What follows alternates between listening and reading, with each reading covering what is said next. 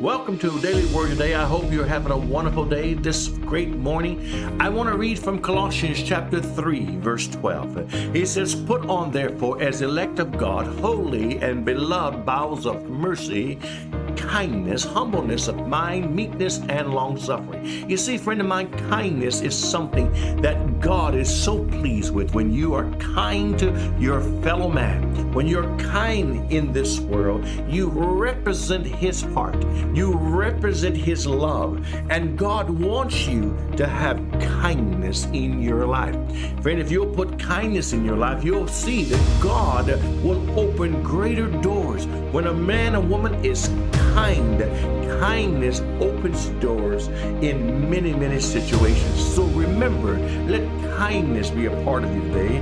No matter what anyone else says, no matter what anyone else does, today you decide, I'm going to walk in the spirit of kindness. I hope that helped you today. May God bless you in your day.